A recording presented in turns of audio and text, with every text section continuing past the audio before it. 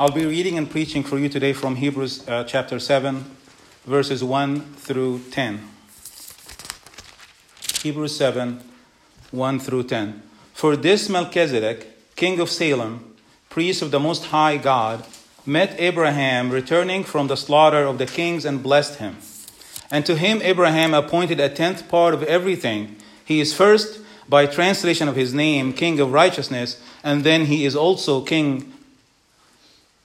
And then he is also king of Salem, that is, king of peace. He is without father or mother or genealogy, having neither beginning of days nor end of life, but resembling the Son of God, he continues a priest forever. Amen. Let us pray. Our Heavenly Father, we thank you for your word that is alive and sharper than two-edged sword. I pray, Lord, that your word would come forth with power and authority, that would pierce our hearts this morning, that would convict us and convince us that you are on the throne, that you are our high priest, you are king forever. Thank you, Lord, for your word. I pray that everyone here this morning would listen and hide your word in his heart and her heart so that we may not sin against you. In your name we pray. Amen. You may be seated.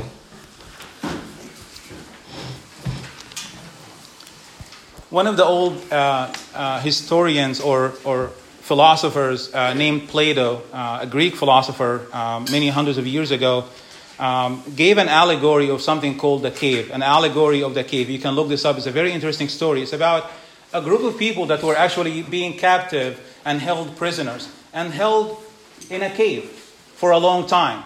Very dark. The only way they can have any access to anything in the world is really some shadows that comes from the opening of the cave. So it's a big cave. Just imagine this room is a big cave.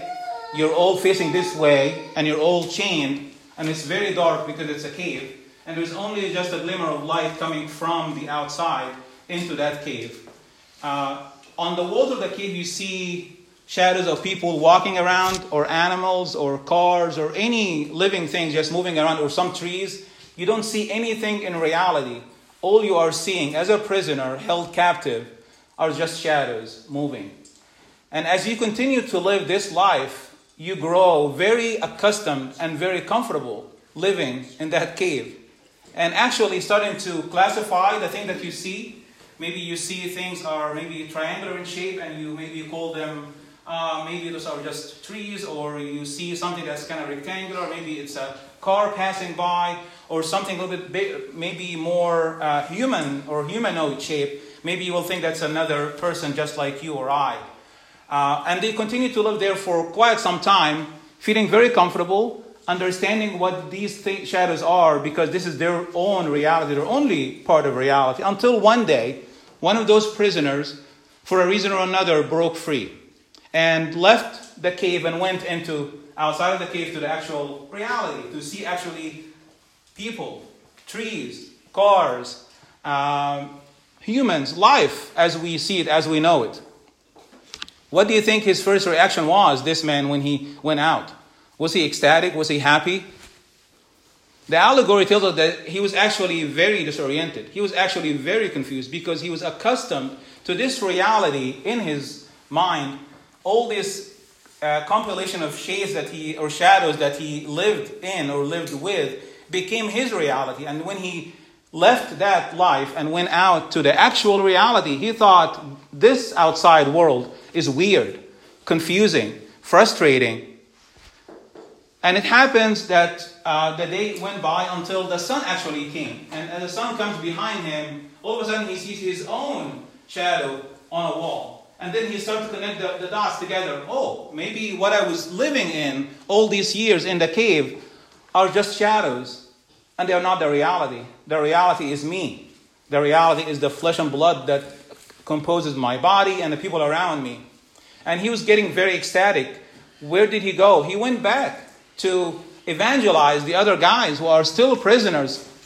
You guys are living a big lie. You are assuming that everything around you is reality, and you're only seeing shadows of the reality. You're not seeing the actual real people, the actual real person.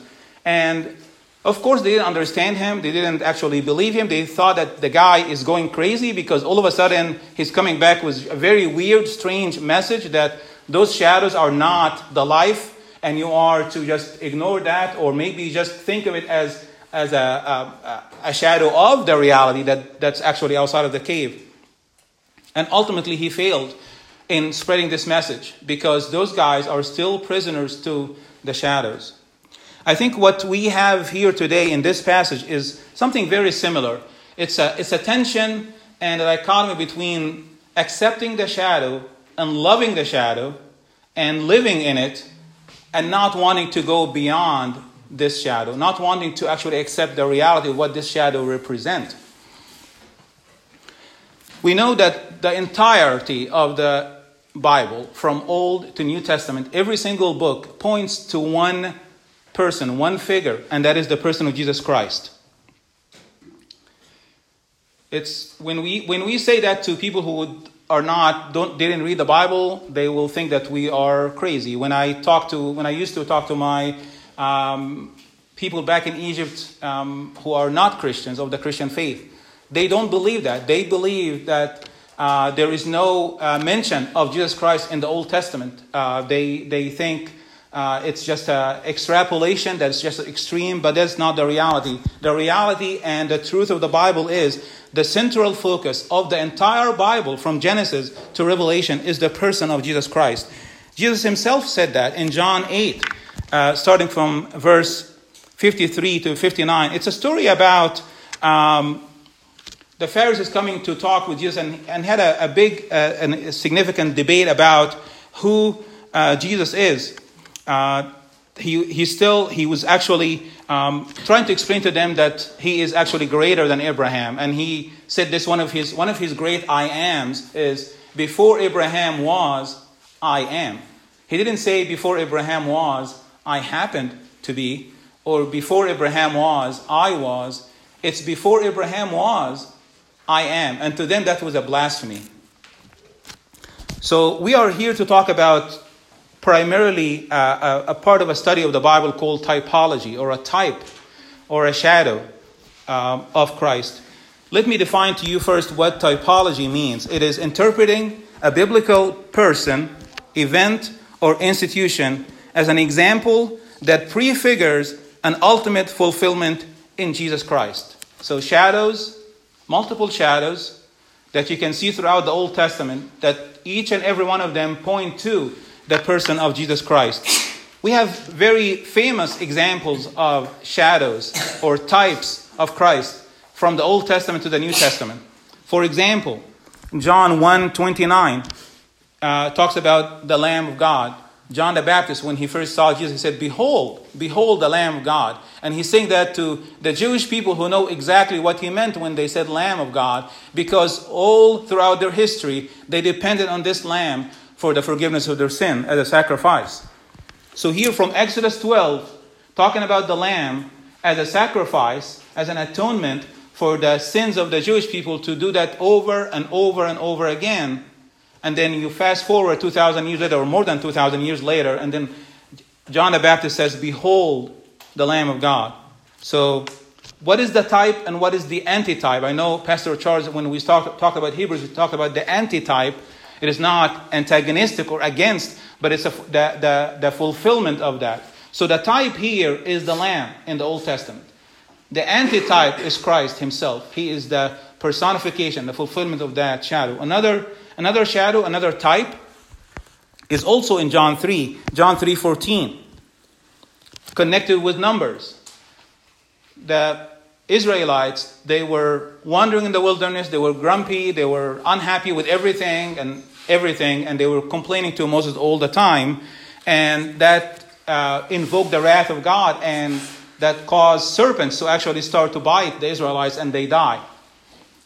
Moses, of course, prayed to God, asking for mercy and pleading with him for mercy in this situation. And what did God tell Moses to do? To erect a bronze serpent. And whoever is going to look on this serpent or at this serpent will be healed, will not die. Fast forward in John 3:14. It says also, actually this is when he was talking to Nicodemus, As we can actually look it up together here, John 3:14.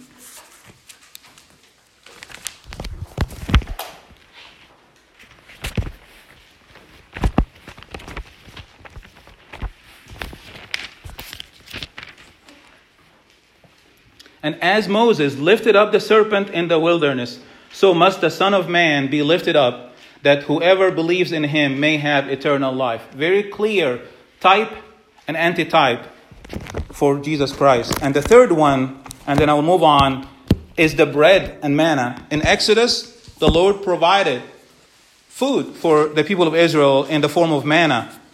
And then in John 6, verse 30, still in the Gospel of John, starting from verse 30.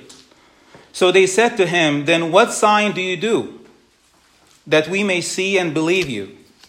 What work do you perform? Our fathers ate the manna in the wilderness, as it is written, he gave them bread from heaven to eat. Jesus then said to them, truly, truly, I say to you, it was not Moses who gave you the bread from heaven, but my Father gives the true bread from heaven. For the bread of God is he who comes down. The bread of God is he who comes down from heaven and gives life to the world. They said to him, Sir, give us this bread always. Jesus said to them, I am the bread of life. So you see here, there's multiple types and antitypes and in the Bible, and those are just one of the three examples. And in fact, there are so many other types in the Bible. The study itself is fascinating. I would encourage you to study this more. We know that Joseph, for example, we know he is a type of Christ. David is a type of Christ. In fact, we studied in Samuel the life of David and Abigail. Abigail, and many of the commentaries speak to Abigail as a type of Christ. In many ways, she served and rescued people. I have only two main points in my sermon today. The first one is mysterious Melchizedek, and the second point is magnificent Melchizedek. The first point is mysterious Melchizedek, and that will cover the first three verses. And in the second point, which will be much shorter, even though it has more verses, we'll talk about why Melchizedek is magnificent. Mysterious Melchizedek. We'll go back to, starting from Hebrews 7, again, just take it one verse at a time here. First, when we talk about Melchizedek, there was a lot of controversy and there's a lot of debate about who this personality is. My study throughout this last week and before that led me to the conclusion that a lot of these interpretations are wild and fanciful, are not based in true exegetical work from the Word of God. Some have suggested that he is an angel. Some have suggested that he is the Holy Spirit or incarnation of the Holy Spirit. Some said that he is a pre-incarnate figure of Jesus Christ himself, and they call that Christophany, an appearance of Christ before the real or true appearance of Christ in the New Testament. Some actually have suggested that he is Shem, Noah's son. My conclusion is that he is a real person. He was a king. He was a priest. He is a historical figure. And we should not venture to make it more than that just because some verses here may be interpreted differently. And I will go through that a little bit later here. But the mainstream commentary that I have read specifically say that Melchizedek is a true historical figure, not an angel, not a pre-incarnation of Jesus Christ. Simply because he's not an angel, because it says in the book of Hebrews that you actually, when we choose priests, we choose priests from among men. So that alone disqualifies angels. He's not Jesus Christ because you will see later it says resembling the Son of God. I cannot believe or I cannot understand why the Bible would choose Christ to represent Christ as a type of Christ. Are you confused yet? It doesn't make any sense. There is no reason for Christ to appear to say, just look at me, I'm here in the Old Testament during the time of Abraham to represent me in 2,000 years later. That is not does not make doctrinal sense. A Scottish preacher, as he preaches and bring commentary on Melchizedek, he says, in Genesis 14, we see Melchizedek being observed historically. And we will read, or we'll talk about Genesis 14 story. In Psalm 110, we see Melchizedek spoken of prophetically. And in Hebrews 5, 6, and 7, we see Melchizedek being applied doctrinally. So Melchizedek is mentioned in the Bible. Interestingly, Genesis 14, 1,000 years later, David talks of him prophetically as being a type of Christ. And then another 1,000 years later, the writer of the Hebrews expounds on Melchizedek and talk about him doctrinally. Interestingly, Melchizedek has been mentioned already chapter 5 and then chapter 6. And now he said, okay, now that I mentioned it twice before, and every time I say, you guys are not ready, it's too much, it's a meaty subject, and you're still enjoying the spiritual milk, and you're not ready yet. But then all of a sudden in chapter 7 said, okay, you know what? I need to talk about Melchizedek right now. So here we are talking about Melchizedek. So what is this Melchizedek historically? Genesis 14 talks about a very interesting story of 4 kings that kind of formed an alliance together to attack some other people in the land of Canaan. So these guys, they decided to attack this land and their kings and execute some kind of tributes on a regular basis. Until one year, those kings said, we're tired of this. We are going to resist. They resisted. It failed. They couldn't do it. And those 4 kings, led by a guy named Kedorlaomer, he still had his fist on their necks all this time. When they tried to resist one last time, Kedorlaomer this time actually had a significant damage to them and actually captured many of them and took a lot of spoils. And one of the people he captured that was also around the land of Sodom and Gomorrah, guess who it was? Lot.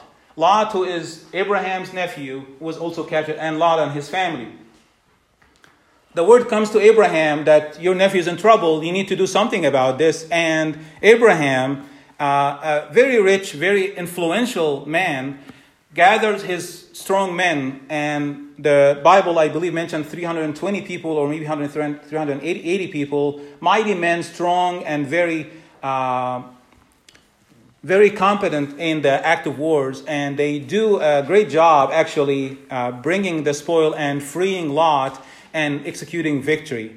Abraham wins, victorious, and goes back home, and on his way back home, he meets Melchizedek, who came out of nowhere. There was no mention of Melchizedek before, and there's no mention in the Old Testament at all, except, of course, Psalm 110 of Melchizedek. So we don't know what this guy came from. Where did he come from? And from this point, the mystery starts to kind of wrap up a little bit.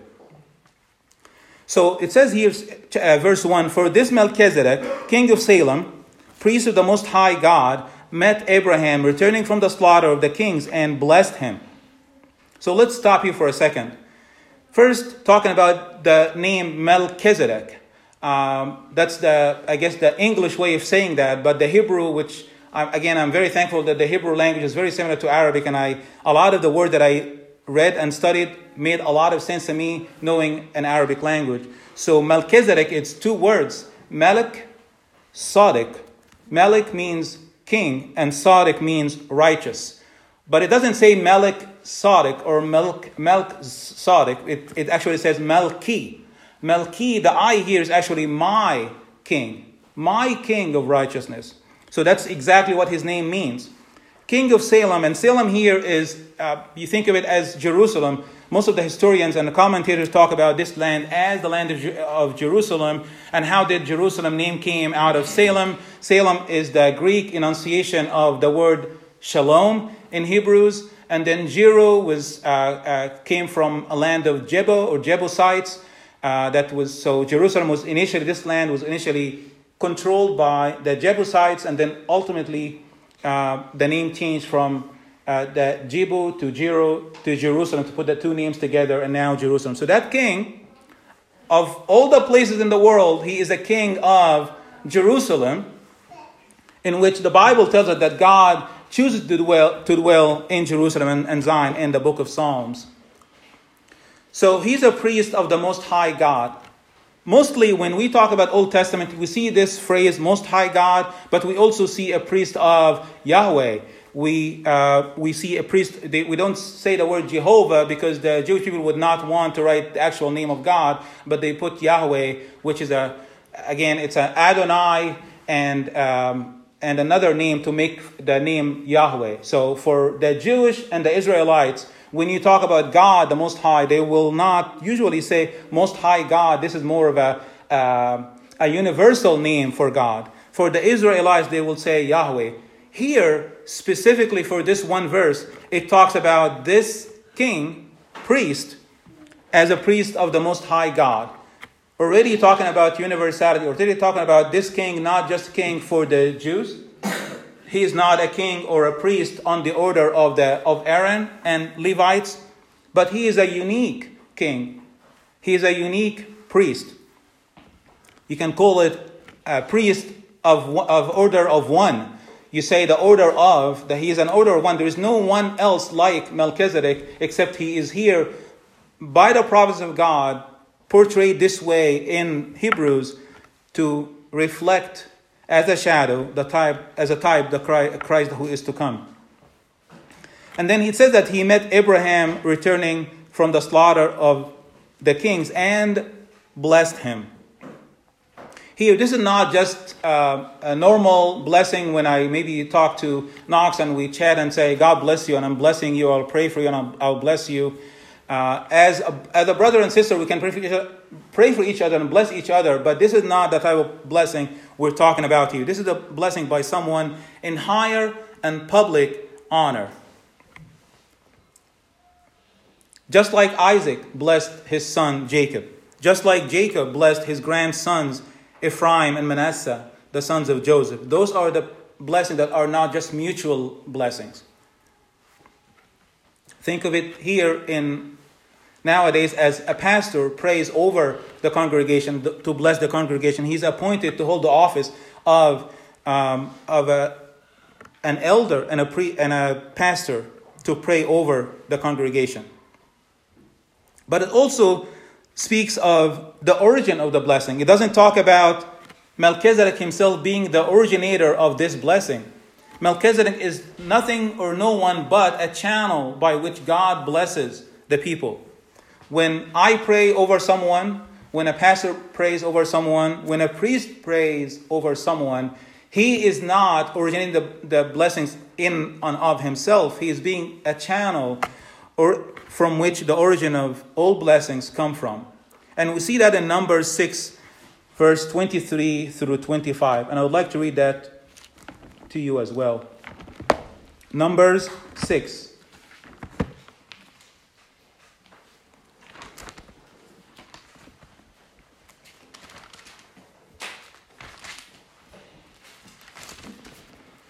The Lord spoke to Moses, saying, "Speak to Aaron and his sons." So now he's talking to the priest, the Levitical tribe. "Speak to Aaron and his sons, saying, Thus you shall bless the people of Israel. You shall say to them," here it is. So the Lord is blessing them through Aaron and his sons, the Levites. "The Lord bless you and keep you. The Lord make his face to shine upon you and be gracious to you. The Lord lift up his countenance upon you and give you peace." This is the blessing that this priest of the Most High God bestowed on Abraham. And the timing of it is so critical because Abraham is coming from the slaughter of those enemies of, if you extrapolate that, you will think that Abraham represents the one true God and the other kings represent the polytheism in that land. In that land, there was very few people actually were faithful servants and faithful worshippers of the one true God. The worship of Baal was everywhere. So you have very few people in that time. Actually, if you look historically, Job, even though it was as a book was written, is written early but mentioned in the Bible later on after the 5 books of Moses, Job also was someone who lived around that time. So Abraham and Job, according to multiple commentators and historians, have lived around the same time, and both of them worship the one true God, Yahweh. All of their neighbors were worshiping the Baal. So you have that priest king bestowing this blessing on someone after conquering those pagan kings. And I can't help but think that this is also what the Lord is doing with us right now. As we go about our life, there is always constant battle, and we are overcomers, not because of our strength, but because of the blessing of our Most High Priest, Jesus Christ himself, who gives us this strength.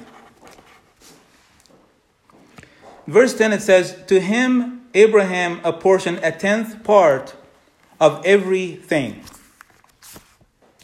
Abraham apportioned a 10th part of everything. Now, we talked about tithing. We had multiple examples throughout our service today, even during the prayer time. We had several scripture parts that talks about tithing.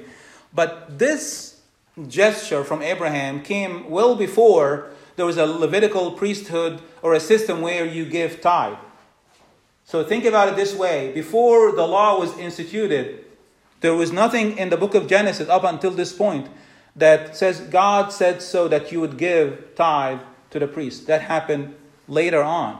But Abraham, out of a worshipful heart and grateful heart, understanding that this victory just happened just few hours or maybe days ago, is not his. It's not because of the might of him and his army that actually did that. It is because of the blessings of the Most High God that I have overcome. And because of this, out of this grateful heart, here I am meeting this priest king that just met me, and I am giving that priest king as if he is the hand of God to receive him, to receive this blessing. Here, this is all coming from you, and here I'm giving you a 10th. And it's not a 10th as in you just look here and you split a 10th. The tithe, when you look at the actual language, it talks about really the top of the heap. You collect all the spoils and the best of the best, like we just read. I believe, Dave, you read from Numbers. And it talks about really the best of the best. This is what we are to give to the Lord and his ministry. So before Levitical priesthood established, Abraham had the law written in his heart. He acknowledged that the victory, the source is only Yahweh and no one else. There is only one verse in the Bible, and maybe, as far as I know, and you guys can correct me if I'm wrong, there is exhortation not to tempt or try God or try the Lord. But there is one verse that actually God is saying, try me. Try me. Just do this and see what I will do. And it's in the subject of tithing. Let's look at the book of Malachi, the last book in the Old Testament. Malachi 3. And we'll look at verse 10 together. Malachi 3, verse 10. God says here, "Bring the full tithe into the storehouse, that there may be food in my house, and thereby," what? "Put me to the test, says the Lord of hosts. If I will not open the windows of heaven for you and pour down for you a blessing until there is no more need." So we know it's a command. We know it is not a mechanical move. Here's the 10th.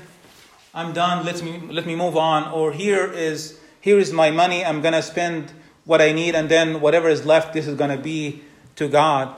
It's out of a rejoicing in the victory we have in God, the salvation we have in God, that we're actually giving back to him. That was something that was already his. So why did the Levites actually were commanded by the word of God in the Old Testament to receive tithe? They were actually not just saying that, well, somebody's going to stop, knock at your door, give you something, and you should just take it. They were actually instructed and commanded to collect the tithe. We know that God's promise to Abraham was for a seed and inheritance. The Levites were not given land. When the lands were split, Levites were not given any land, because their portion was the very God they serve. The very God, Yahweh, they serve is their portion. And from that portion, that's where they get their sustenance and their support. They were also occupied by working for God and His people. This is their job. This is their work. This is their ministry. There is no time for them to take care of land if they had a land or have any other job to take care of their families. So tithe was given as a sacred tribute to God. Just imagine the immense honor it is. Just imagine the immense honor it is to say, for God to assign someone to say, you are going to be my hand that will receive this offering. That's exactly what God is doing in the Old Testament, or did in the Old Testament, to assign the tribe of Levi, the Levites, to receive the tithing, as if people are saying, here God, this is all yours, it's coming back to you. And the ones to receive it honorably are the Levites. So it's not a small honor to be assigned as Levites to receive these tithes. Moving on here in verse 2. Abraham apportioned a tenth of everything. He is first by translation of his name, King of Righteousness, and then he is also King of Salem, that is, King of Peace. And I'm impressed by the articulate and meticulous description of this verse, because it says then. So there is something that happens, and then on that you build another thing. We are not to ignore this then, or the consequential nature of this verse. Melchizedek is first King of Righteousness, and then he's King of Peace. And this is a very common motif throughout the whole Bible, Old and New Testament, about righteousness and peace. There is multiple verses that speaks to that. And here we're talking about this king, who is a type of Christ, that will be our King and Priest, King of Righteousness and Peace. Psalm 85, verse 10, it says, steadfast love and faithfulness meet. Righteousness and peace kiss each other. And we know that is in the person of Jesus Christ, that our righteousness and our peace is in Him. Zechariah 9, verses 9 to 10. Rejoice greatly, O daughter of Zion. Shout aloud, O daughter of Jerusalem. Behold, your king is coming to you. Righteous and having salvation is He. Your king is coming to you, righteousness, or righteous and having salvation is He.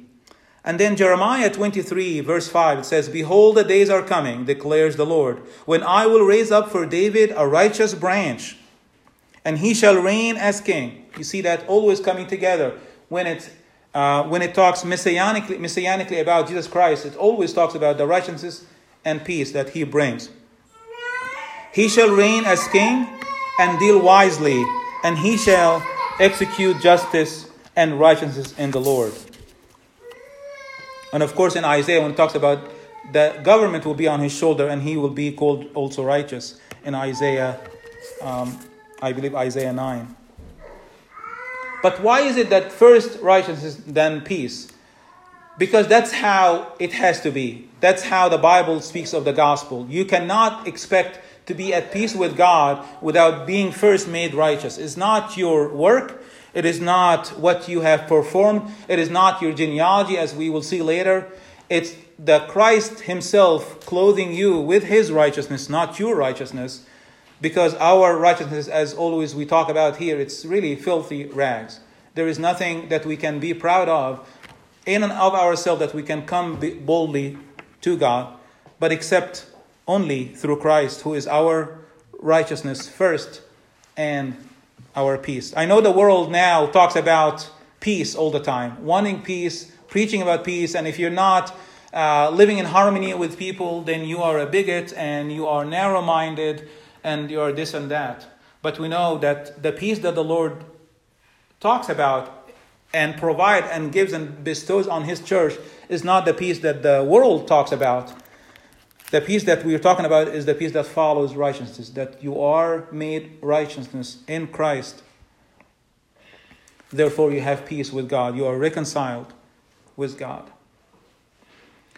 Verse 3, it says, He is without father or mother. And here is really the most controversy about Melchizedek. He is without father or mother or genealogy, having neither beginning of days nor end of life, but resembling the Son of God, He continues a priest forever. Now, he talks about this man.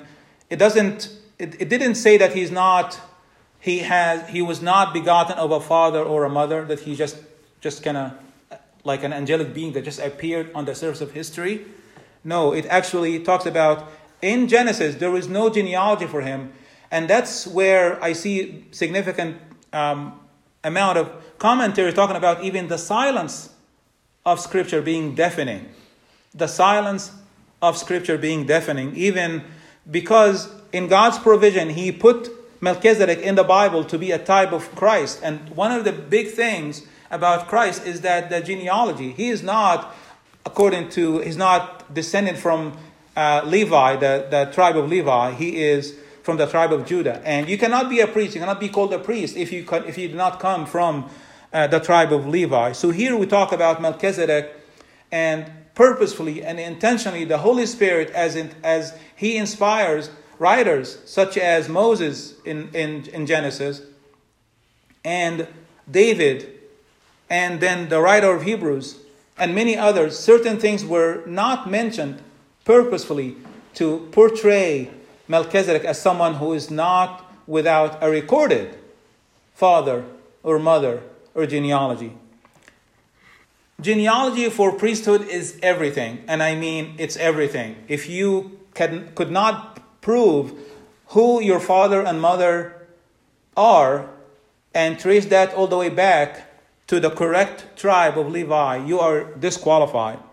We have an account of that in Ezra, and the exact same account really in Nehemiah. But in Ezra 2, verses 61 and 62, after the captivity, people are coming back, the captivity in Babylon, the Israelites are coming back, and now we're trying to kind of reestablish the priesthood and who should be serving as priest.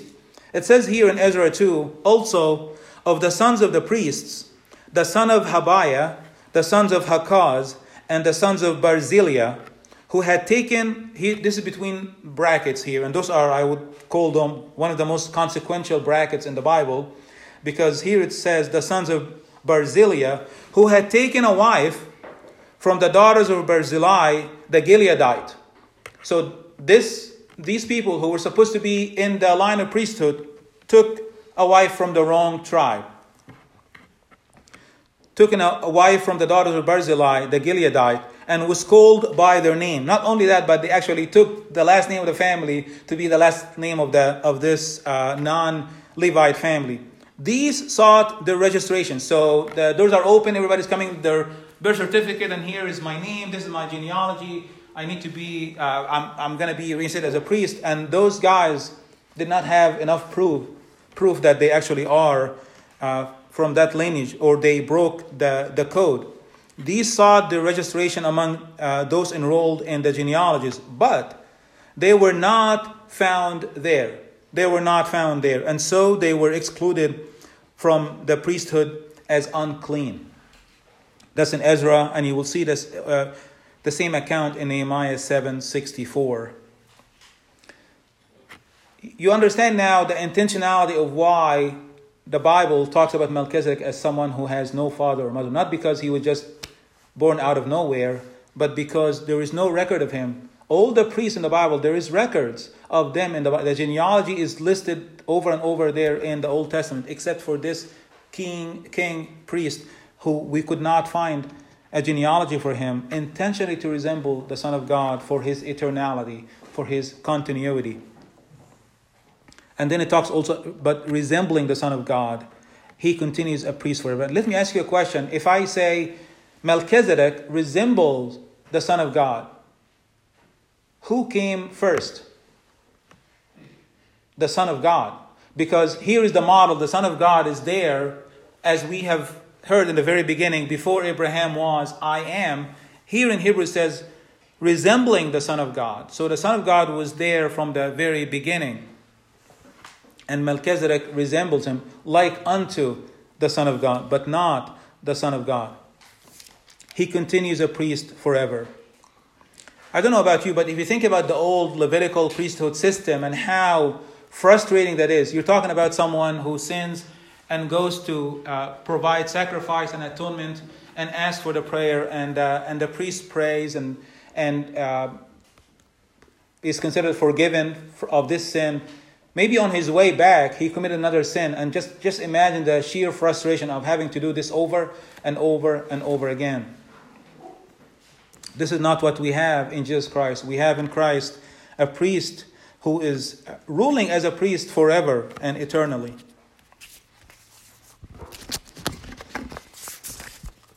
As I close, I want to say that this passage is not... Maybe I should, before I give you the closing comment, I want to just say a couple words about verses 4 to 10, because it's just one argument about why that writer thinks that Melchizedek is greater than Abraham. And it's very simple, and it should not take a long time, because Abraham saw him and gave tithes to him. So immediately Abraham recognized the honor that this man has as a superior to Abraham. And for the Jewish people, and for the Jews that listen to this sermon of Hebrews, that was a big deal. When you tell them, this man, this Melchizedek, who's a type of Christ, is greater than Abraham. Why? Because Abraham, when he saw him, he already provided tithes to him, acknowledging that he is higher and more superior than him. Not only that, Melchizedek himself blessed Abraham, acknowledging the superiority of Melchizedek as well. And thirdly, one of the third reasons why Melchizedek is greater and superior to Abraham and the Levitical system, because the continuity, because also the tithing is a big deal, because in Abraham, it says here that in Abraham, all the nation of Israel really gave tithes to Melchizedek, because the Levites were in the loins of Abraham. Think of that as similar to us inheriting the original sin, because in Adam, we inherited the sin.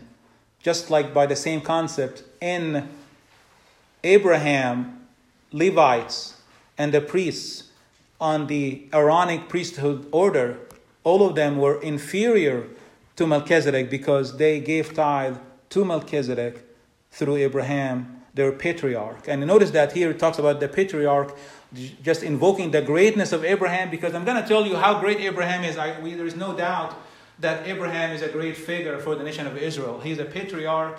He is our father. He received a promise. But, hold on. This priest, Melchizedek, is even greater than him. In closing, I want to say that this whole passage, and indeed the entire epistle to the Hebrews, is about the person of Jesus Christ as a king and a priest. It's even more bigger than that, because it's all about fellowship with God. It's about coram Deo. It's about the face of God. How can we be, as sinners, be able to have access again before the face of God? In Genesis, when Adam and Eve sinned, what happened to them when they were kicked out of the Garden of Eden? God instituted cherubim and fire to basically block the way. You cannot enter back into that. You have broken that fellowship. You do not have that peace now. Something needs to happen down the line of history for this access to reopen again. But until then, you have to have a priest and a high priest that will go into the Holy of Holies and will have to sacrifice for himself first before he can intercede on behalf of the rest of the nation of Israel. We are talking about a priest here in Jesus Christ. I don't want everything to be focused on Melchizedek. He is the type. Don't be like the other guys who were in the cave who thought that the shadows is everything, or the shadows are everything. They represent a more beautiful, more perfect picture. The shadows, at best, they will be imperfect. Melchizedek, at best, even though he is superior to Abraham, he is still an imperfect picture for the priest we have in Jesus Christ. He is a priest and king, which was something that was not allowed in the Old Testament. You cannot find someone who is a priest and a king. Our Lord and Savior, Jesus Christ, is a priest and king. He is without genealogy and he's universal. As you heard in the beginning, he talks about Melchizedek, king of Salem, priest of the Most High God. He is not king of Yahweh only, for the nation of Israel only. It's a priest for all humanity, for all who calls on his name for access. Jesus Christ was and is that bridge and mediator. The word priest in Latin really means bridge builder. Our priest is the ultimate bridge builder. It's not a bridge that you have to go in and out of multiple times like the Jewish people did, over and over and over again, sacrificing and asking for forgiveness. Yes, we confess our sins as we still struggle with sin, but our salvation is secure in Him. Our salvation is secure in Him. That allows us to enter the Holy of Holies in Jesus Christ, in the work of Jesus Christ, without shame, without legalism, without needing animal sacrifice anymore. He is everything we need and more. He is our Heavenly Father, longing to tabernacle among us. Let us pray.